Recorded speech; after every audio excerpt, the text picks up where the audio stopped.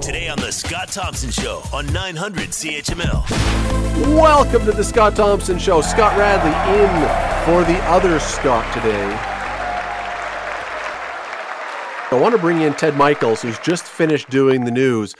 The number one fan of Chicago. I'm talking about the band, not the city. I want to run something by you. Boy, this is exciting news. The trombonist for Chicago, Jimmy Pankow, has been awarded something that people didn't know existed. It's a Lifetime Achievement Award for the International Trombonists Association. Isn't that great news?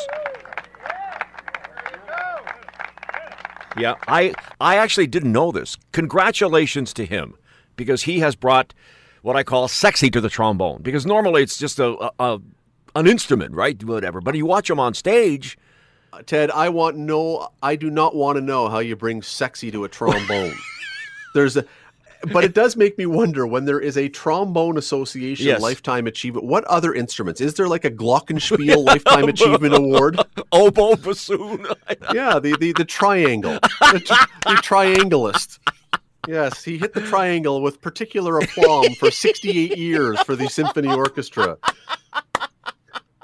I just can't imagine that there are a lot of people visiting this trombone museum. I didn't even know, but congratulations to him. Jimmy Pankow. Good for him. Jimmy Pankow, there you go. They honor people for trombone. I mean, look, trombone is a hard instrument to play. I have tried it once.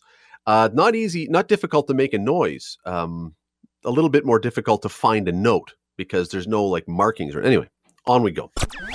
The Scott Thompson Show, weekdays from noon to 3 on 900 CHML.